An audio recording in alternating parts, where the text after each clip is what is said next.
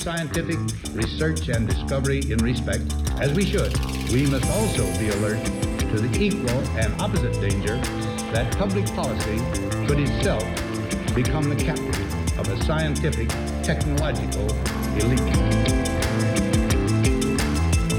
We've signed a climate convention on the importance of economic instruments and free markets.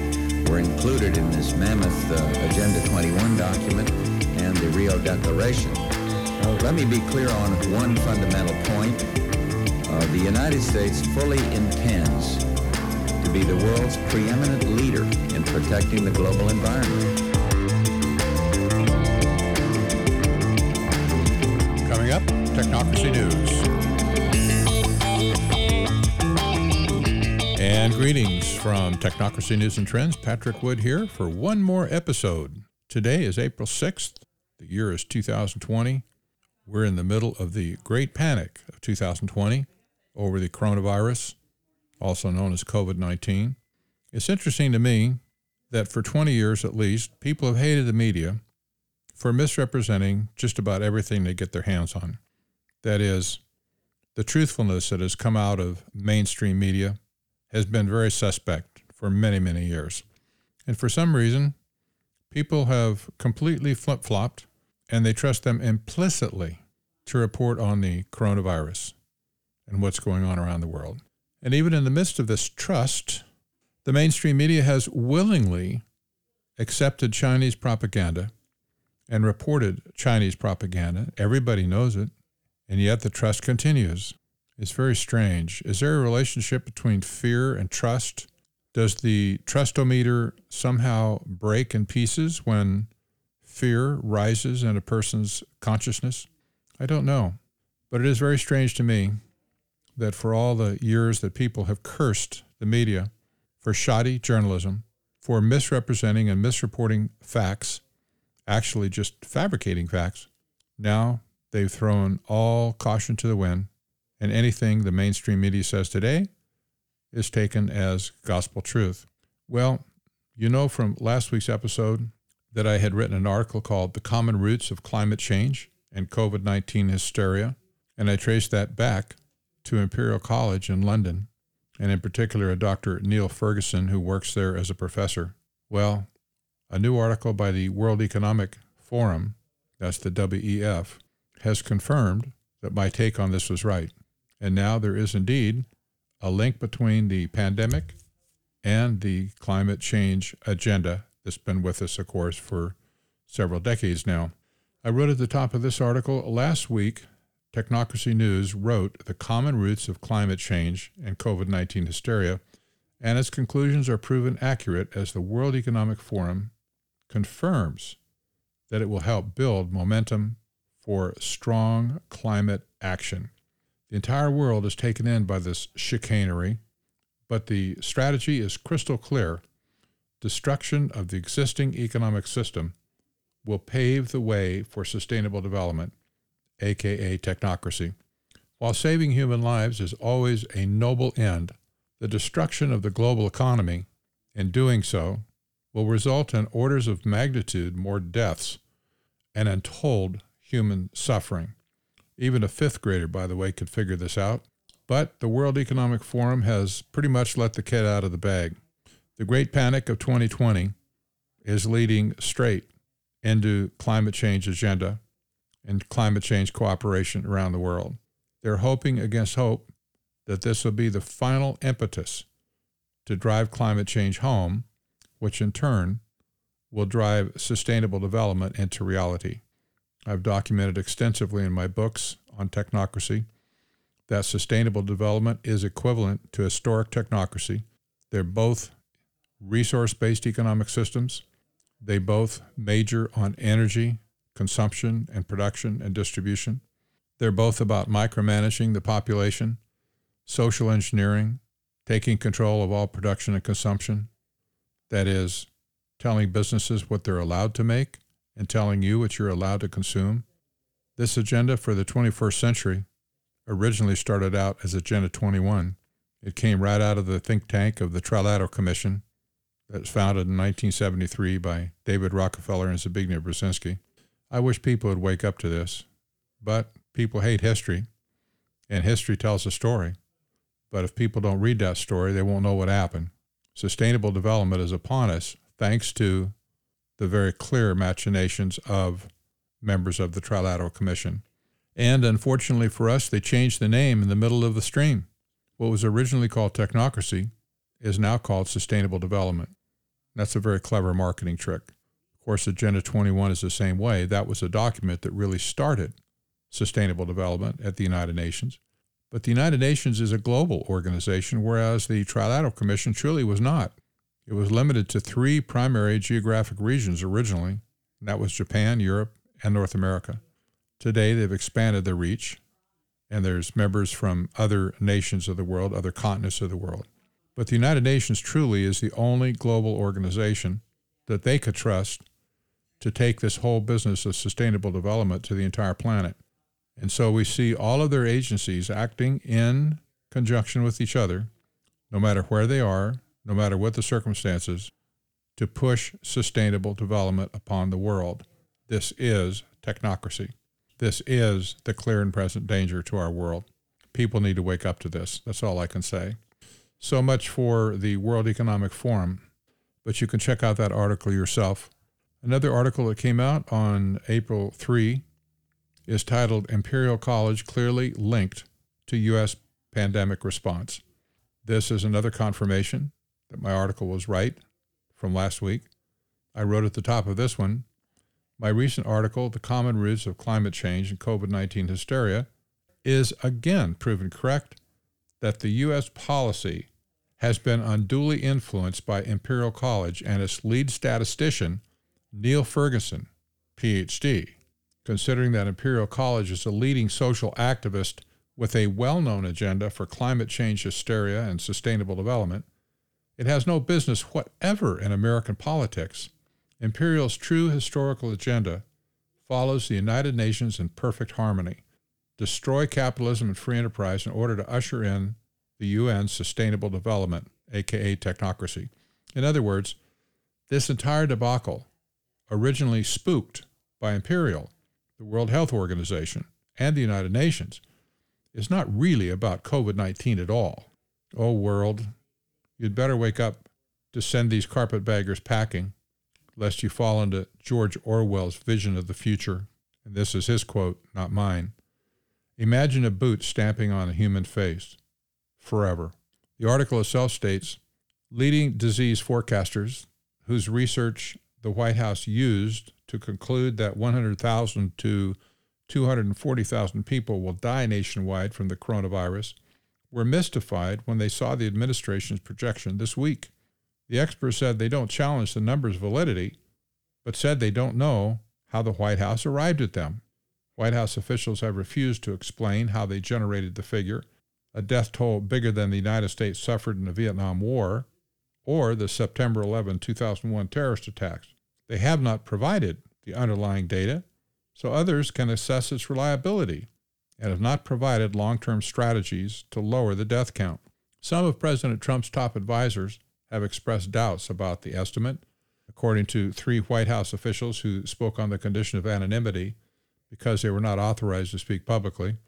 There have been fierce debates inside the White House about its accuracy. At a task force meeting last week, according to 2 officials with direct knowledge of it, Anthony Fauci, director of the National Institute of Allergy and Infectious Diseases, told others that there are too many variables at play in the pandemic to make the models reliable. Quote, I've looked at all the models. I've spent a lot of time on the models. They don't tell you anything. You can't really rely upon models. Robert Redfield, director of Centers for Disease Control and Prevention, and the Vice President's office, have similarly voiced doubts about the projection's accuracy, the 3 officials said.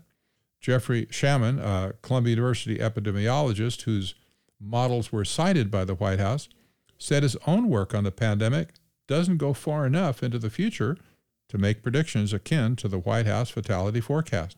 We don't have a sense of what's going on in the here and now, and we don't know what people will do in the future, he said.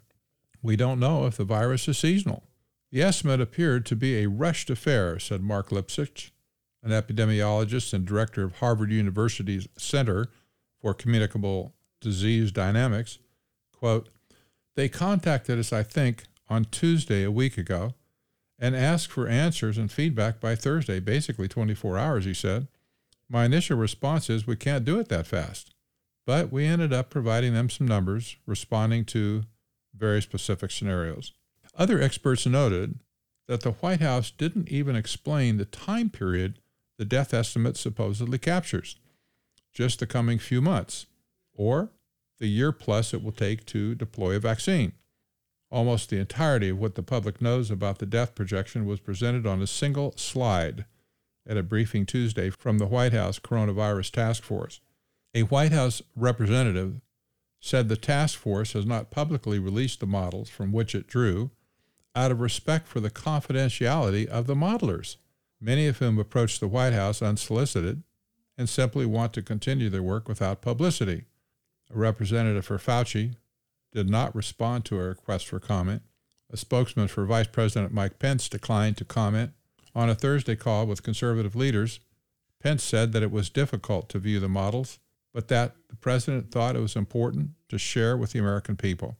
Among epidemiologists, the estimate raised more questions than it answered, not just about methodology and accuracy, but perhaps more importantly, about purpose. The primary goal of such models amid an outbreak is to allow authorities to game out scenarios, foresee challenges, and create a coherent long-term strategy, something some experts worry doesn't exist within the White House. I wish there were more of a concerted national plan. I wish it had started a month and a half ago, maybe 2 months ago, Shaman said. Natalie Dean, a biostatistician who was not involved in the White House effort but is working on coronavirus vaccine evaluation with the World Health Organization, pointed out that, quote, "The whole reason you create models is to help you make decisions. But you have to actually act on those projections and answers, otherwise the models are useless." At Tuesday's briefing, Trump announced the government's projected death count, saying it was based on data, quote, "that has been, I think, brilliantly put together." The coordinator of Trump's coronavirus task force, Deborah Birx, then projected a slide with a high arcing mountain that shows worst-case scenario, 1.5 million to 2.2 million deaths if Americans and the government did absolutely nothing to stop the virus, and a smaller but still imposing hill with 100,000 to 240,000 deaths if measures such as social distancing are taken. Birx said the projection is based on 5 or 6 modelers, including from Imperial College in Britain and Harvard, Columbia, and Northeastern universities. Quote, "It was their models that created the ability to see what these mitigations could do, how steeply they could depress the curve," Birx said, referring to the trend line on the graph depicting infection counts. But 2 models appeared to have been particularly influential, the one by Imperial College and the one from the Institute for Health Metrics and Evaluation at University of Washington. 2 paragraphs down, it says, "Meanwhile, the White House appeared to rely on Imperial College for its worst-case scenario. That study estimated as many as 2.2 million deaths in the United States if no action was taken, 1.1 million deaths if moderate mitigation strategies were adopted, and an unspecified number if drastic measures were taken." Well, it's clear to see that Imperial College is right smack dab in the middle of the United States response to the coronavirus. This article, by the way, was produced by MSN, that is Microsoft News, and is hardly a friendly source, if you will, to the truth, but they have let the cat out of the bag completely, and the White House has said openly, yep, good old Imperial College, they provided the worst-case estimates that everybody jumped on, including us, and this is indeed what spooked America into the response that we have today for the coronavirus. The author of the study, originally, Neil Ferguson, has retracted his initial death rate of 1.2 million, and he's lowered it down somewhere below 50,000. In Great Britain, where he projected there would be 500,000 deaths, he's retracted that initially to 25,000, and now, as I understand, he's retracted it down to 7,500.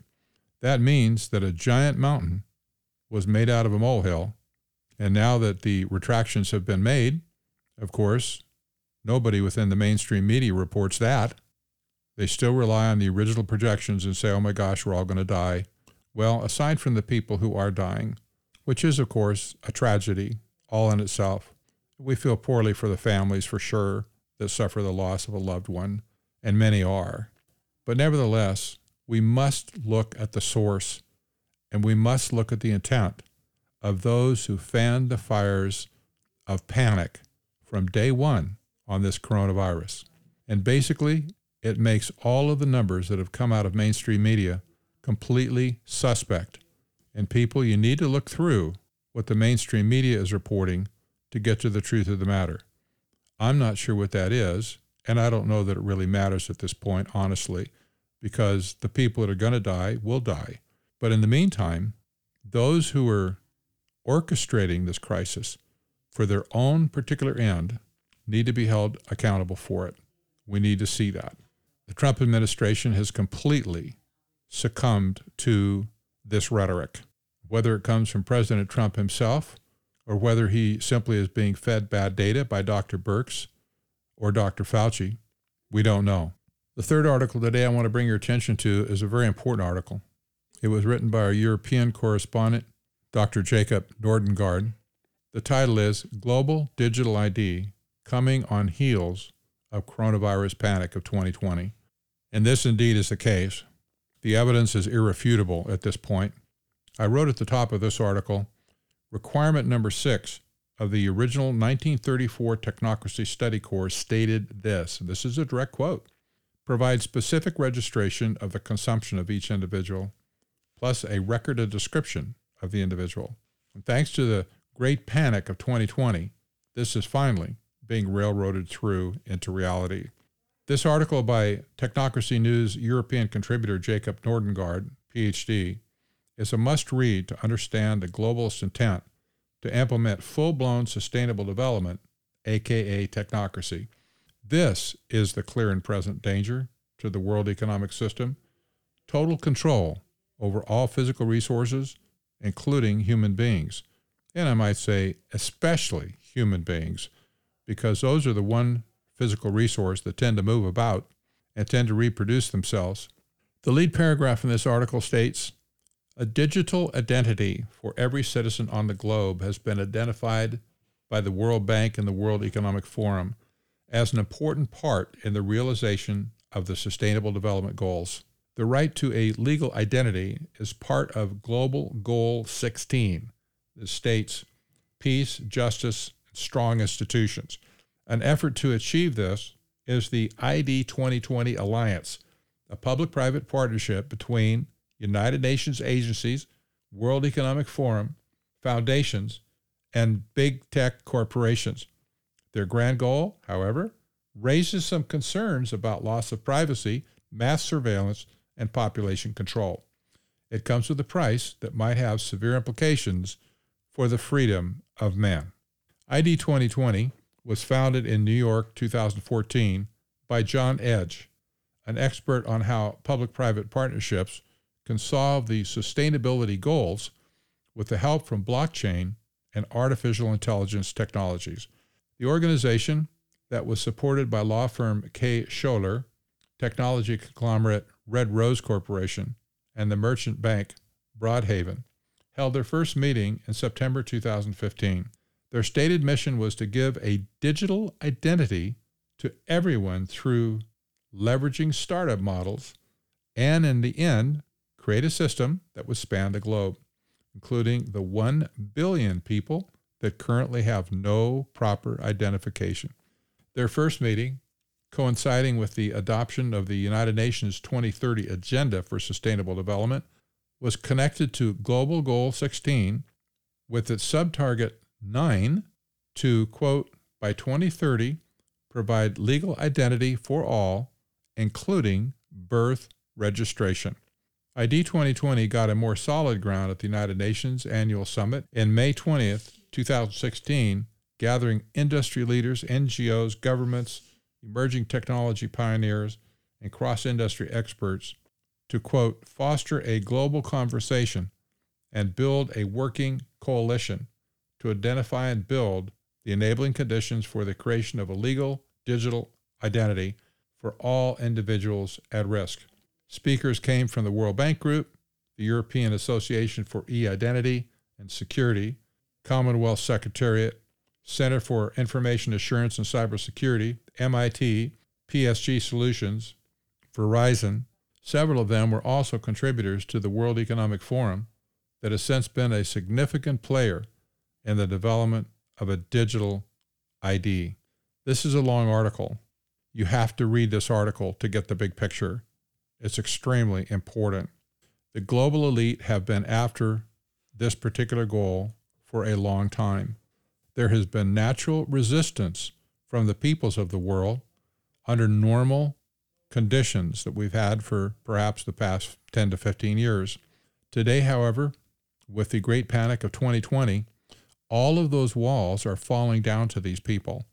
And all of a sudden, they find a wide open door to rush through to implement their plans to achieve a global, universal ID for every person on planet Earth. This is coming from all quarters now within the global elite, a full court press, if you will. One thing that this global elite is looking for now is information on who has been vaccinated and who has not been vaccinated, who is immune to the coronavirus and who is not immune to the coronavirus. And so part of the justification for a universal global ID is to identify everybody who has not been vaccinated.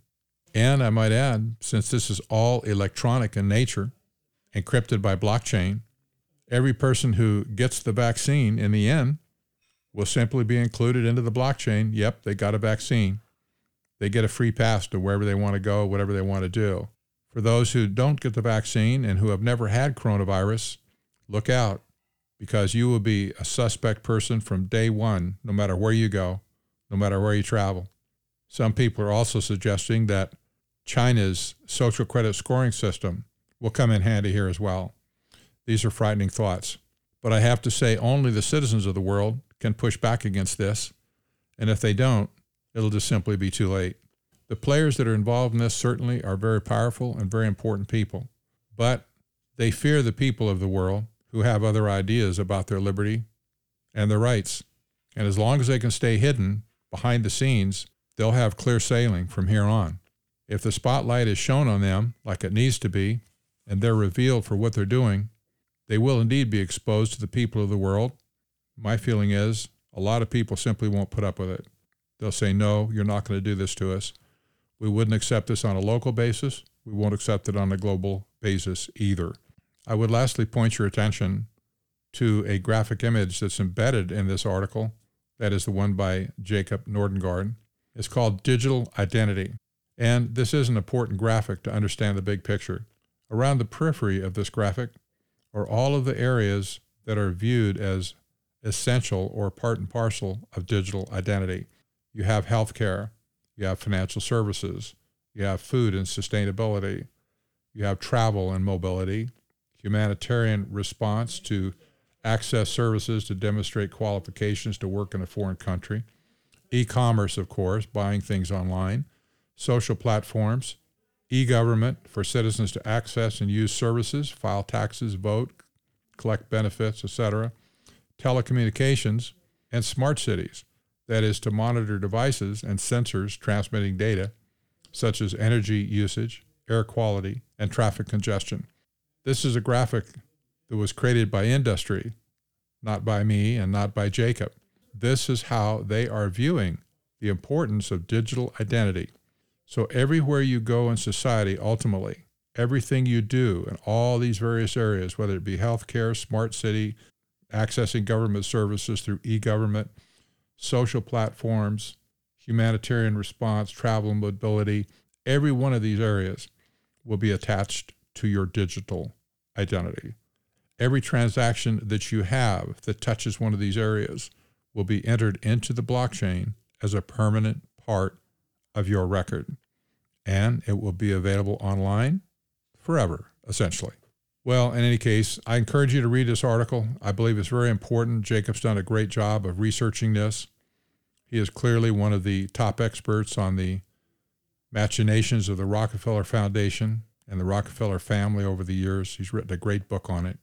And he's pretty much laid the plans bare of the World Economic Forum and groups like that are intent on enslaving all of mankind, starting with a digital universal identity system.